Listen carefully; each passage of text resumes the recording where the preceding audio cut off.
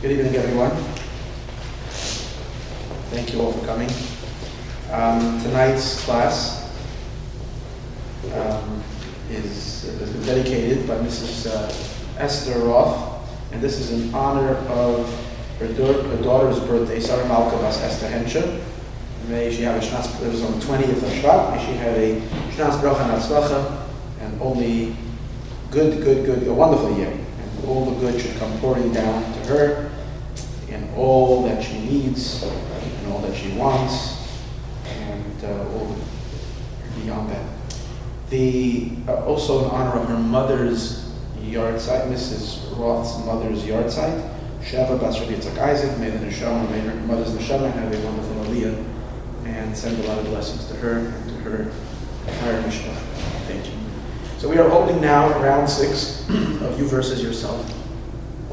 And as we learned already in the previous classes, that the human or the psychology of the human being, or the Jewish, particularly a Jewish man and woman, is made up of a dark side and a bright side. And that is due to the duality, which is at the very core of who we are, is that we are made up of two souls. We have a soul of light and a soul of darkness. And generally, most of our experiences, which include desire and want, ideas and emotions, and aspirations, all these things that make up our experience, our inner experience, is generally a blend of these two souls. It's a mixture. That's why we have in all of our experiences. It's never pure 100% pure good or pure evil. There is good and bad in all of our strivings and all of our doings. This is because of the integration of both these souls. However, as a result of our work, or the lack of our work, or our merit, or the lack of our merit, or sometimes independent of what a person does, or completely unrelated to a human being, we do have moments when one of these sides expand in a very, very, very powerful and a very strong way, and it takes over and fills our entire space, our entire consciousness. So it can be in either directions. It can be at times, it can be the godly soul, and we experience a very, very, very, very bright moment, a moment of extreme spirituality. Very, very, we are soaring through the heavens. We have such a bright light and illumination shining within us. Our purest and holiest feelings and desires to reach for the godly, for the transcendental, we're completely selfless and the like. And then there are times when the dark side emerges in its full ferociousness. And we can experience extreme loneliness, extreme selfishness, greed, jealousy, hatred, lusts. And we can become sinful and go into the realm of doing sins and the like. And so that's, the fluctuation, if we can move to various extremes. Generally, we are somewhere in the middle, experiencing a concoction of both these souls together. Now, in order for a person to be more in control over their life, and not just be vulnerable to whatever wind is blowing, but that it should be something where a person can decide what kind of experiences, which soul am I going to expand? Which soul am I, whose life am I going to live? Am I going to live the godly life? Am I going to live a selfish life, an animal life?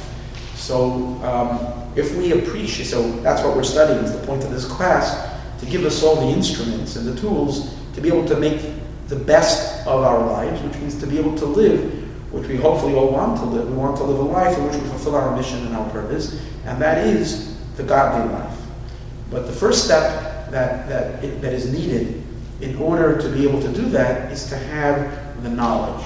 And and to have the understanding of the mechanics or the mechanism of our soul, of our psyche, how these two souls operate.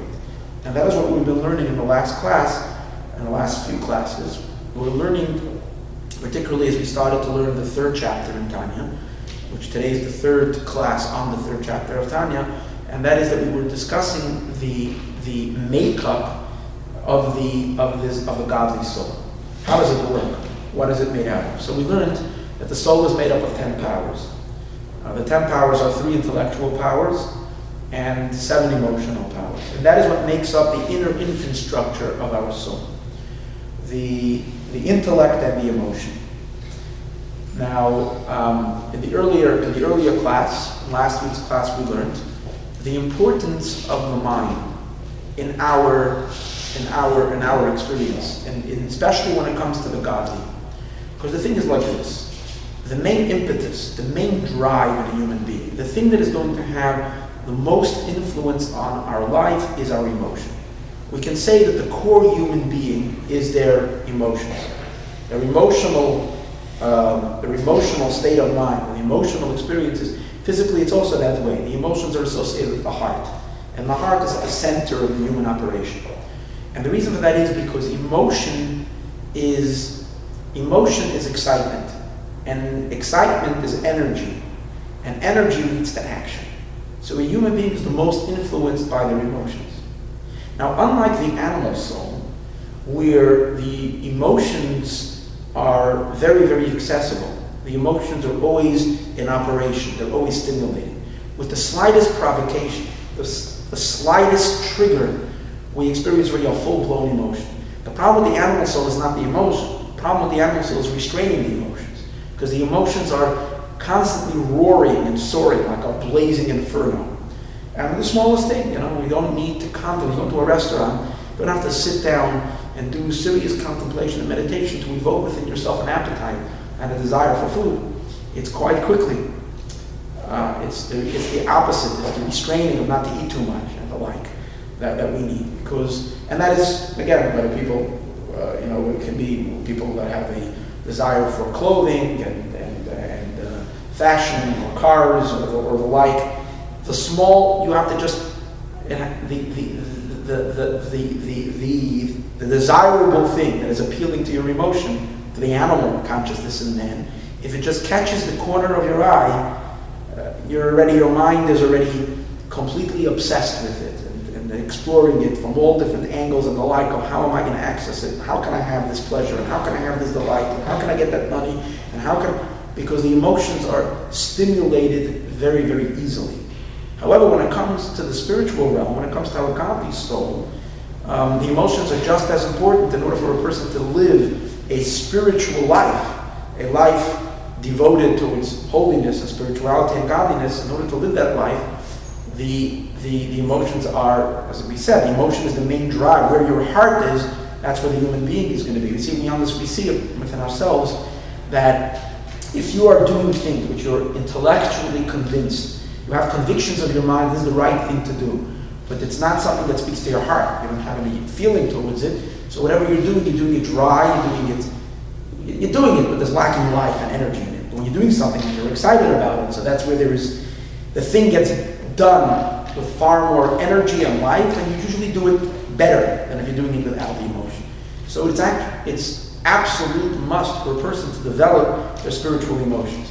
But in order to develop the emotions of the godly soul, it takes a lot of work. And the reason for that is because the soul, in essence, just like the animal soul, has cravings towards the material and the earthy, the godly soul has just as powerful desires and wants towards the spiritual. It's only that the godly soul is outside of its environment. The animal soul is living on earth, living in the environment of what it desires and what it wants.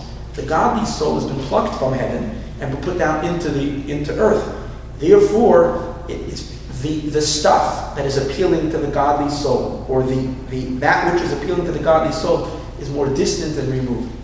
Even though the godly soul is a creature of heaven, during its time that it's residing in the body, it experiences all of its experiences as it is filtered through a physical brain.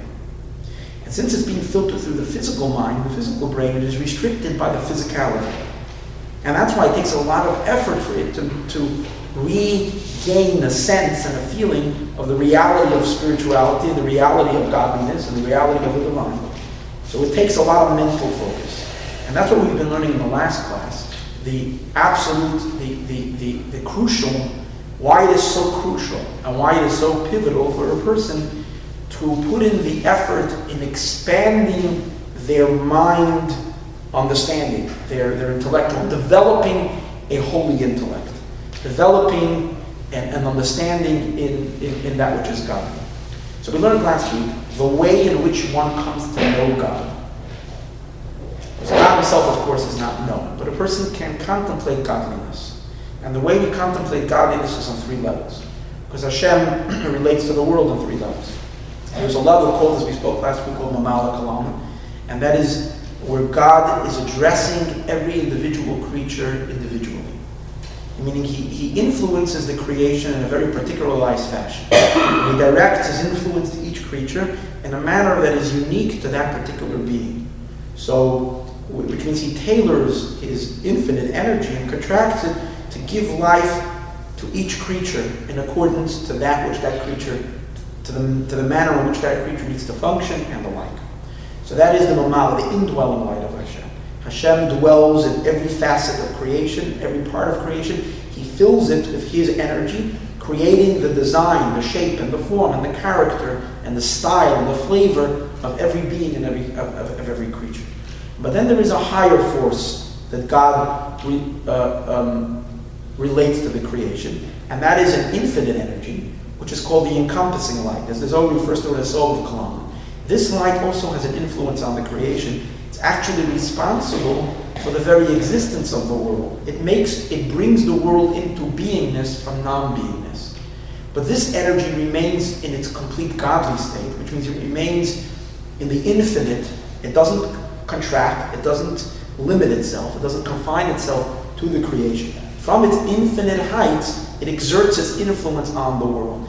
And this energy, this life force is present everywhere, but yet is infinitely removed from every being.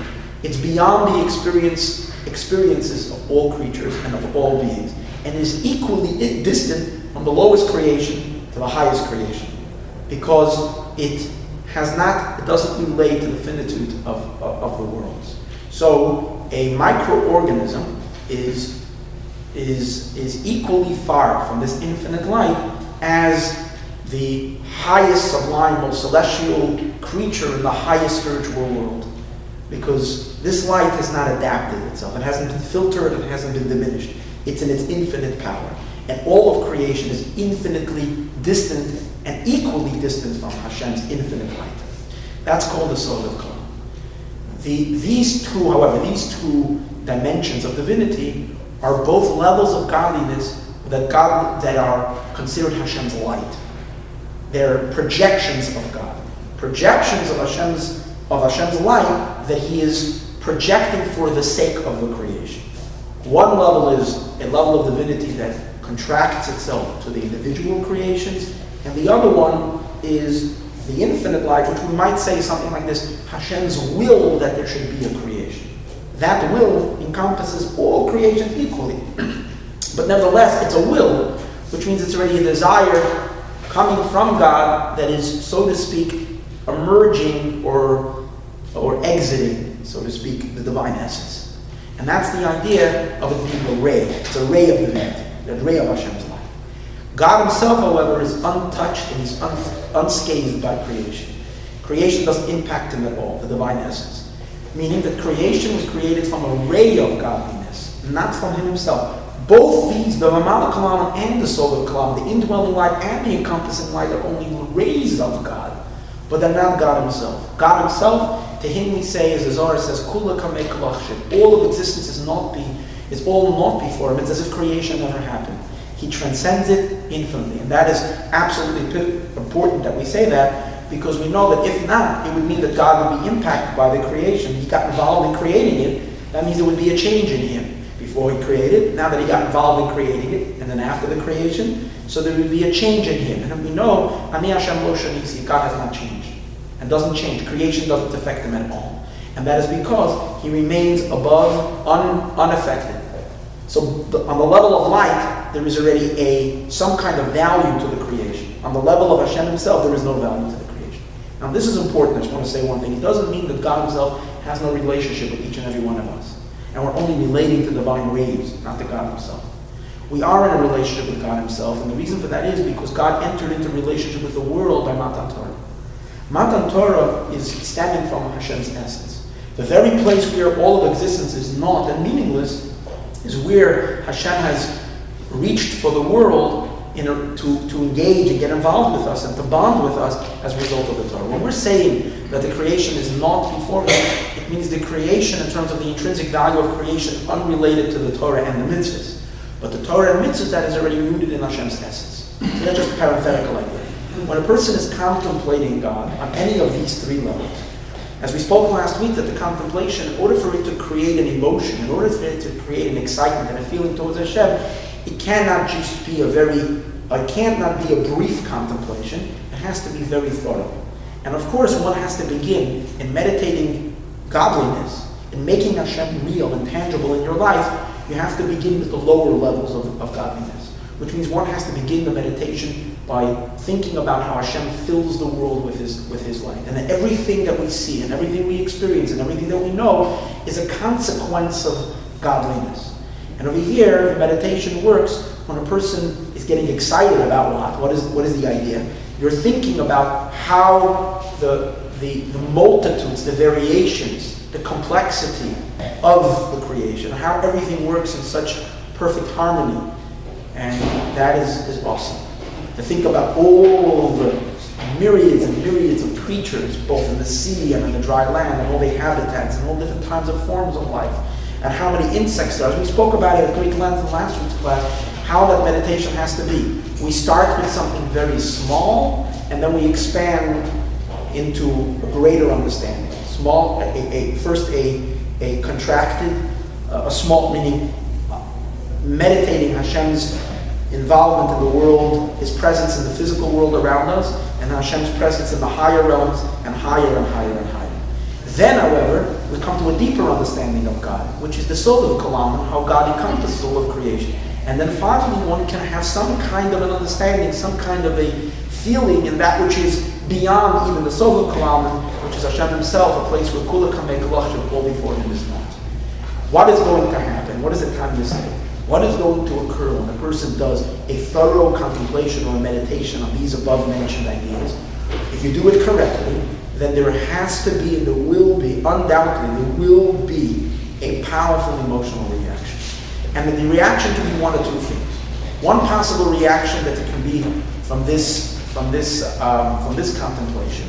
One possible reaction can be that a person will be overtaken with a sense of awe, a very, very, very powerful sense of awe, a sense of fear, and a sense of dread from God's infinite glory, from God's infinite light. And that is when a person realizes that this immense being that's responsible for all of creation, for the cosmos, and he fills everywhere, and he's infinitely beyond it, and to him it means nothing. And this infinite being is right over here, right now, next to me. So what that causes a deep shake-up in the human being, where you become very insignificant, small, tiny. It humbles the person in a very powerful way. It's a fear that's associated with shame. And as we spoke last week, it's not a shame where you're ashamed of your actions, you're ashamed of what you've done. You just don't know what to do with yourself, because you want to hide in the presence of something so great and so awesome and so big. It says when Mashiach will come, there's a pasuk that describes that people are going to be running like madmen. They're going to be looking for a cliff, for a cleft in a rock, for them to be able to hide in a nikra satsur, in a place to hide because of the awesomeness of God. So that's the one possible reaction, a feeling of an intense contraction, where you feel Hashem so powerfully and you're trembling in awe before Him. The other possible reaction is the reaction of intense, an eruption of fiery love, a desire to cleave, a desire to get closer to this supreme, endless being. It will create, and as he describes it, as a longing, as a burning, as a sensation in the heart, where just like a person feels a longing to a physical thing, a person can feel a feeling in their heart, a strong thirst and a longing, and the feeling can get so intense and so powerful, where the desire, the feeling that a person is feeling is the desire to break out of the constraints of their physical body. Because again, the first element of this desire is it's the longing, is the desire to rise beyond the physical experience. Because when a person meditates, right now, where am I living? I'm living in a body, and I'm living on planet Earth, which means I'm living in the physical dimension of existence, which is the last, and where the divine energy is the most minuscule, is the most minute. And how much of the world am I experiencing in my tiny little body? It's tiny, very, very small. My experience is so minuscule, so nothing. And yet, I have pleasure, and yet I have delight. But this is just the last manifestation of God's pleasure, of God's light. So the person is yearning for the experience of divinity, of God as he manifests and as his light shines in a higher realm, in the spiritual world. And this is what King David, see, these feelings of intense love and yearning for Hashem is what David HaMelech expresses in Tehillim. David HaMelech was the heart of the Jewish people, experienced for us, and as an expression of his neshama, of our souls, it's through his heart, and through his song, where he expressed the feelings of all Jewish souls. And this is what he says in one of his verses. He says, "Nichsefa v'gam kol sanafshi." My soul is burning. Nichsefa, I'm longing. V'gam kol sanafshi, my soul is expiring. I feel like my soul is going to burst. My heart, my physical heart can't contain it. I'm yearning with such a burning passion for what? L'chatzros Hashem, to the courtyards of God. What is the courtyards of God? The courtyards of God is referring to God, divinity, as God is manifesting in the supernal worlds. The supernal worlds are called the palace of Hashem. Down here below is not the palace. It's the far country, a far land. But up there, it will be the palace where Mashiach will come.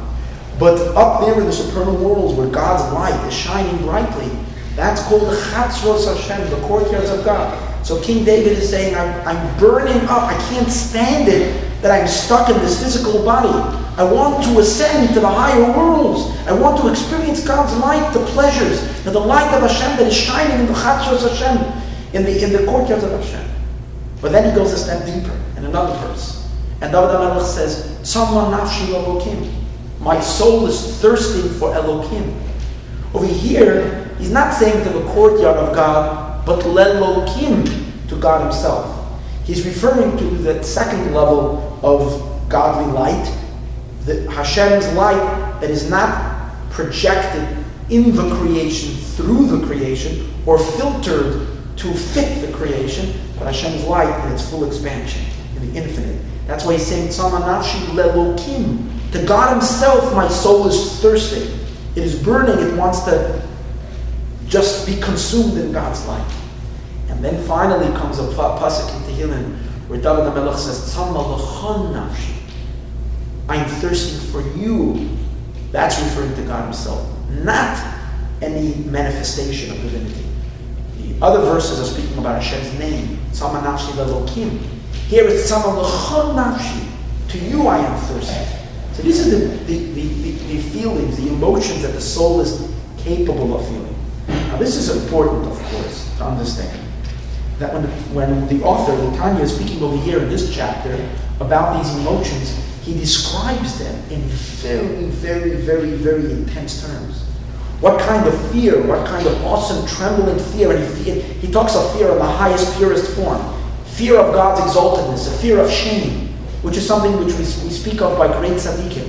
When he speaks of love, he's also speaking about love of such burning passion where the person is holding by a moment where he doesn't know if he can contain that love. He's ready to melt and be subsumed in God's light.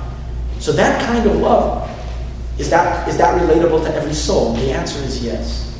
If we're talking about the soul, when the soul is unhindered, when the soul is unaffected, it is not disturbed by the body yet. See, he's analyzing in this chapter the soul on its own. If the soul would be in the physical body without an animal consciousness that would be interfering, if there wouldn't be a cell phone getting in the way, if there wouldn't be earthly needs, desires, and problems, and bills to pay, and all kinds of other headaches that constantly interrupt and don't allow us to focus on spirituality. But if all those things wouldn't be there, and we allow our neshama to have its full meditation, so then the emotions that would emerge, every single soul is capable of such powerful feelings towards Hashem.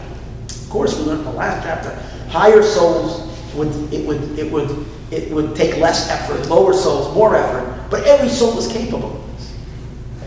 Of course, once the soul, however, is already, once we're lived in the body already for 20, 30 years, so then there's all kinds of tune-ups that are necessary, because various different pipes and various different wires got slightly disconnected and severed, and not exactly through sins and the like, and there's clogging of the pipes, and various different things that sometimes we need tshuva, which is like a rotor-rooter, to clean out the pipelines, so that when we meditate and the like, the emotion can reach the heart. But a pure soul that has not been affected, which he's analyzing in this chapter, ought to feel such intense, powerful spiritual yearnings or feelings of awe of Hashem, and that should be by every single person. Now, one more very important thing to notice is it's important, the subtleties of the psychology that the Tanya is now developing, and that is whenever a godly, since in the divine soul, the godly soul, the emotions require a lot of mental exercise until they're born. Unlike the animal soul, where the emotions are triggered very quickly, but over here they need a lot of mental thinking. It's for that reason that the emotions are always first appear in the mind, and only after the appearance of the emotion in the mind do they emerge in the heart. Which means initially even when a person meditates properly on that which one needs to meditate, you will not experience a fiery burning and sensation and an explosion of the heart immediately. What will first happen is that a person will have the emotion in the brain, which means you'll feel some kind of a conviction of your mind. Your mind is telling you, hey, you ought to get excited. This is awesome. This is great. You should be fired up about it. And only after the mind will give you the conviction, then later it will translate into the heart. And this is due to as we spoke earlier, that the emotions are called offspring. They're called children of the intellect. And we find that the relationship of a child to the parent, to the mother, it works that way.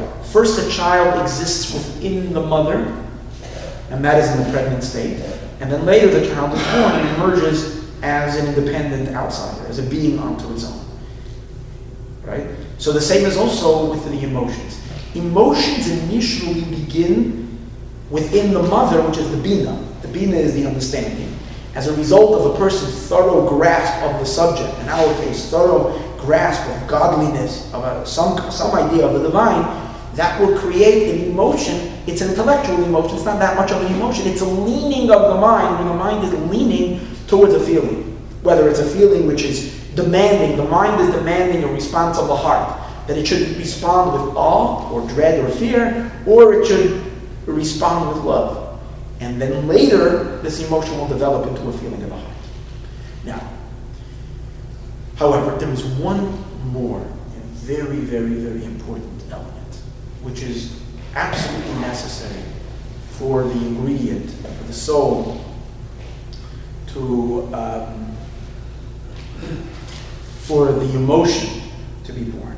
And that is that we also have to make use of the third faculty of the brain, the third faculty of the mind, which we haven't yet discussed in the earlier classes. Earlier we mentioned briefly that the mind, the intellect has three powers: Chachma, Bina, and Das.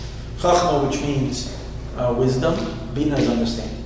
And we elaborated on the Chachma and on the Bina element. Chachma is the epiphany, the idea to conceive of a new concept. The Bina is the idea to the analytical element of the soul, where we can fully develop the idea with all the details, examine it from every angle and from every perspective. But then there is the third element called Das. What does Das mean? Das means, loosely translated, it means knowledge. Generally, knowledge means information. But over here, knowledge doesn't mean information. In terms of one of the powers of the soul, as das, it means the ability to be able to have a mental connection, a strong mental connection with the subject matter in which you're conceiving and which you're understanding. But it's very possible that a person should contemplate ideas and they're not connecting to the very ideas that they thoroughly understand. You can understand something and you can appreciate something, but that entity which you're appreciating, you're not connecting to it. You're distant, you're removed, you're not there.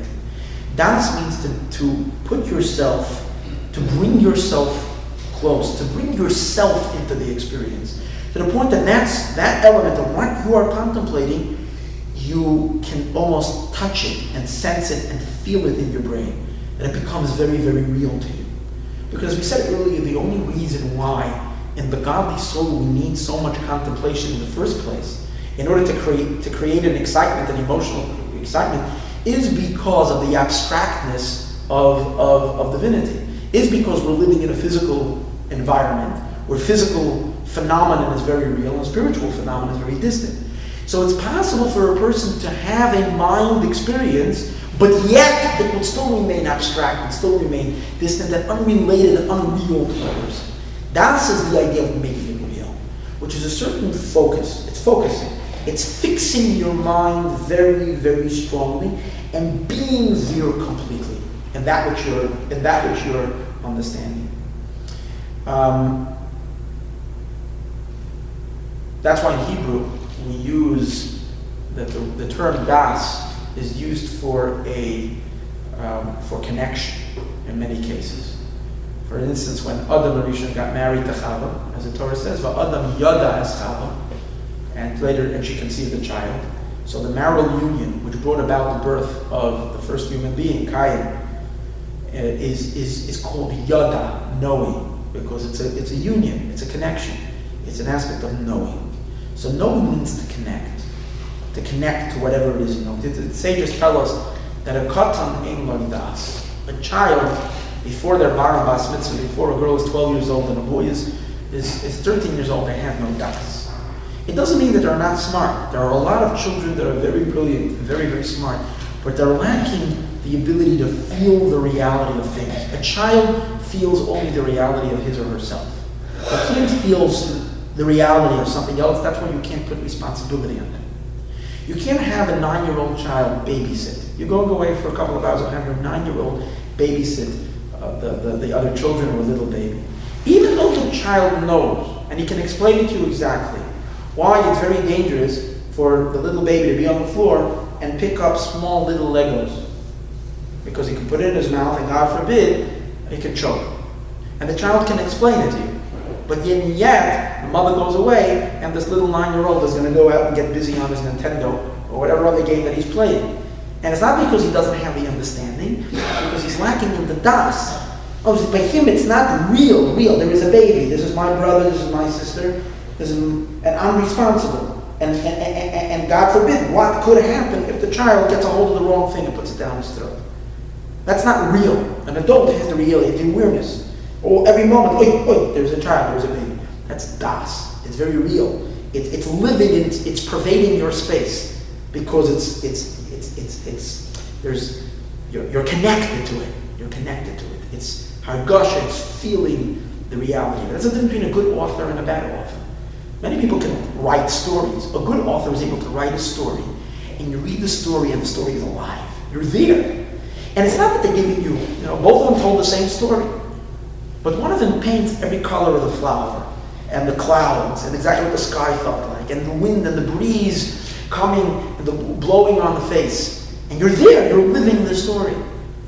And the other one just tells the story, but you're not there, there's lacking of that. It's the difference between a book you can't put down, and you're in the story. Or two people who watched a movie. And it can be a very strong movie. Okay, it's a movie that, let's say the movie has a certain sadness to it. And one person can't sleep for the next 2 weeks. They're so heartbroken by what they've seen. And the other person saw the movie. What was the difference? Well, one of them went to see the movie in a big theater. And they saw it in an IMAX. and there were 30 speakers, surround sound, and they got these 3D glasses, and they lived. Right? So then when the whole experience, they were fully impacted because they were fully there. The other one watched it on their iPad. So it's the same story, but the das is much stronger when you're in it. All these special effects take you into it. That's the das. Get you so the whole the story registers much deeper in you. So you feel it, and it's like you've been there and you can't push it out of your mind. And that's the secret in creating strong, real emotions towards godliness. We must have das. And what is it? How do we exercise das in our ruchnistic life, in our spiritual life, in our pursuit of godliness? And that is that when we study something, whether it is some aspect of Jewish mysticism, some aspect of the mystical idea, some aspect of what Kabbalah and the like, Hasidism, they're teaching us about the divine reality, we can study it and we can understand it very well. But then there is the idea of taking that very subject and thinking about it for 5 minutes straight.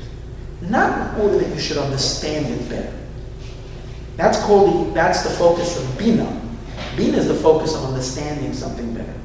See, two people are standing, go to the museum, the Metropolitan Museum of Art, and both of them are standing and looking at the picture. But one of them is using their Bina as they're looking at the picture, and the other one is using their das. What's the difference? The Bina experience is the person who's analyzing, they're an artist, and they're analyzing this painting. They're looking to understand exactly what kind of brush was used, what were the strokes of the artist, and the like. So that's an analytical kind of you're fixing your mind. The other one is just standing and looking at the picture, and they're completely in a trance. They're living whatever that artist is trying to portray in that picture, whether it's a deep human emotion coming out of the face of a child, or a war, or some beautiful scenery, the sunset. They're there. They're so taken by it. This is a das meditation, and this is a Bina meditation. So there is a type of Bina exercise. When we're learning something, we shouldn't be happy in just glazing over things, but to really learn it, and learn it well, to really, really understand it. But when that is over, one has to contemplate it. And the best time for this is really prayer. That's really what prayer is all about. It's a time of having das in Elokus, das in godliness. Which means that whatever you learned, whatever you study, you should always learn something inspirational before prayer. It's really a halach and shulchan aruch that before prayer a person has to contemplate the greatness of God and the lowly, right? And as it says, Hasidim Rishayim, the early pious people would wait a full hour before every prayer, and then they prayed for like 9 hours. And what was the idea? Is that you take that very idea which you understand really well, and you really think about it and attach yourself to it. For instance, when you're saying in prayer, Baruch she'amar v'haya ha'olam, blessed is the one who said that the world was created. A person can say that and say, yeah, blessed is God who spoke and the world was created. And you even have the deeper and Hasidic interpretation of this. That means that God's letter, like the Baal Shem Tov says, is creating the reality. And that everything that's around, everything in the world is created only through divine speech. That's the energy in all that I see. You can do that and go next. You're already holding by the next word. Or you can stop for a moment or so and let the words sink in. Let it enter deeply inside of you. You're thinking, yes, that Baruch she'amar v'haya ha'olam, blessed is the one who spoke and the world was created. That means that right now, as I am standing in this room, my hands, my feet, my brain, all of my body, the siddur in front of me, all the people in the shul, the table, the air that I'm breathing, whatever I feel and sense right now is created at this very moment by God. Not only created by God, its entire existence are words, divine letters. Right now, He's making me, creating me, speaking me into existence. And don't take your thoughts off that idea for a minute, 2, 3. In today's day, it's very hard because most people are very what we call ADD and don't have the patience to sit and think about anything for more than 30 seconds. But this is pivotal. Because without this, the Tanya says, even if you're going to experience an excitement in your heart, he says it's going to be fantasy. It's not a real feeling. It's just an imagination. In order for any emotion to be real and concrete and to be lasting and to be true as a real feeling, you have to have the das. Das is the root that connects the intellect to the emotions. It gives them life, gives them vitality, and gives them energy. And here we have the complete picture of the human, of the inner infrastructure of the godly soul. Its powers are the power of the mind, and the power of the mind, when utilized in the right way, through the Chachma Bina, and finally in the Das, then the Neshama will experience emotions towards God. The emotions are 7 emotions. In this part of Tanya, he only discusses the first 3 primary emotions, which is the love of Hashem, which is the Chesed, and the awe of God, which is the Gevura, and also the feeling of Tiferes, which is the feeling of you're priding yourself with the beauty of godliness. You want to praise Him and the like. All the other emotions are offshoots of these emotions, and they're not as important, at least not in this point in our study, to analyze them. So Be'ezus Hashem, next week's class, we're going to continue, and we're going to move to the next part of the soul, which are the powers of expression, which are what we call the garments of the Neshama, which are the most important part.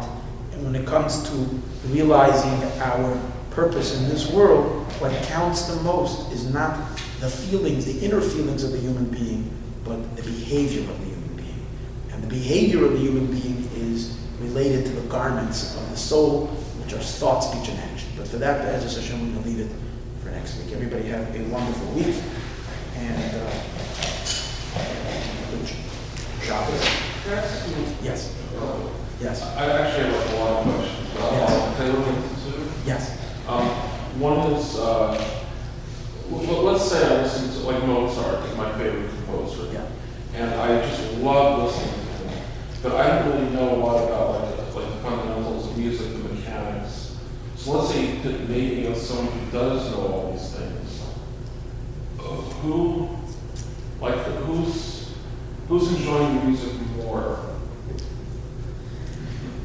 Depends. You see, if the person who knows all the mechanics of it can lose themselves in the music, if they can lose themselves in the music and not be analytical when they're listening to it, then they can experience a far deeper sensation in it because of their appreciation of all the nuances and how amazing it is that you might not be knowing about it. But the problem with what I hear, a lot of times the very Bina experience of getting to know the details is not allowing you to just let go and allow the music to fully encompass you. So the knowledge could be knowledge can sometimes be it can be an hindrance. Yeah, that's why it's important that we have set times when we do the Bina, when we do the Das. Davening is not a time to be sitting with a sefer and looking inside and reading, because that's Bina, even if it's a good sefer. Davening is a time that whatever you learned earlier to just like absorb it. And another question I have is the tree of knowledge of good and evil. Yeah. I think the Hebrew word is das. Das, that's right. So how does that fit in? It's because that's exactly the thing, is that Das means connection, connectivity, feeling it being the reality of things. And Adam Arishon, when God created him, was a being of goodness. He was a being of goodness. He's created in the image of God, and he's a being whose only real sense of reality is holiness and godliness. He was supposed to live a life of a test in this world. The test would have been, if Adam not eaten from the tree of knowledge, the Yetzer Hara would have been an outside temptation. Outside, trying to work on distracting him. What God did not want Adam to do was that he should have a knowledge of evil. A knowledge of evil meaning that that which is unholy should become real to him, just like the holy. When he ate from the tree of knowledge, is exactly what happened. was that he allowed the klipa, the darkness, to enter into a state of das, which means that it's very, very real, and we haven't rid ourselves from it till And today. that's why, like, all the evil in the world, like, stems from that one act. Right? That's right. Yeah. Now I understand. Because a human being became far more vulnerable and far more attached to unholiness at that time. Because as I did, Tullan, he wasn't attached to unholiness. It was a reality, but he wasn't attached to it. It was like an abstraction. An abstraction, that's right. And now it became real. Take care, everyone.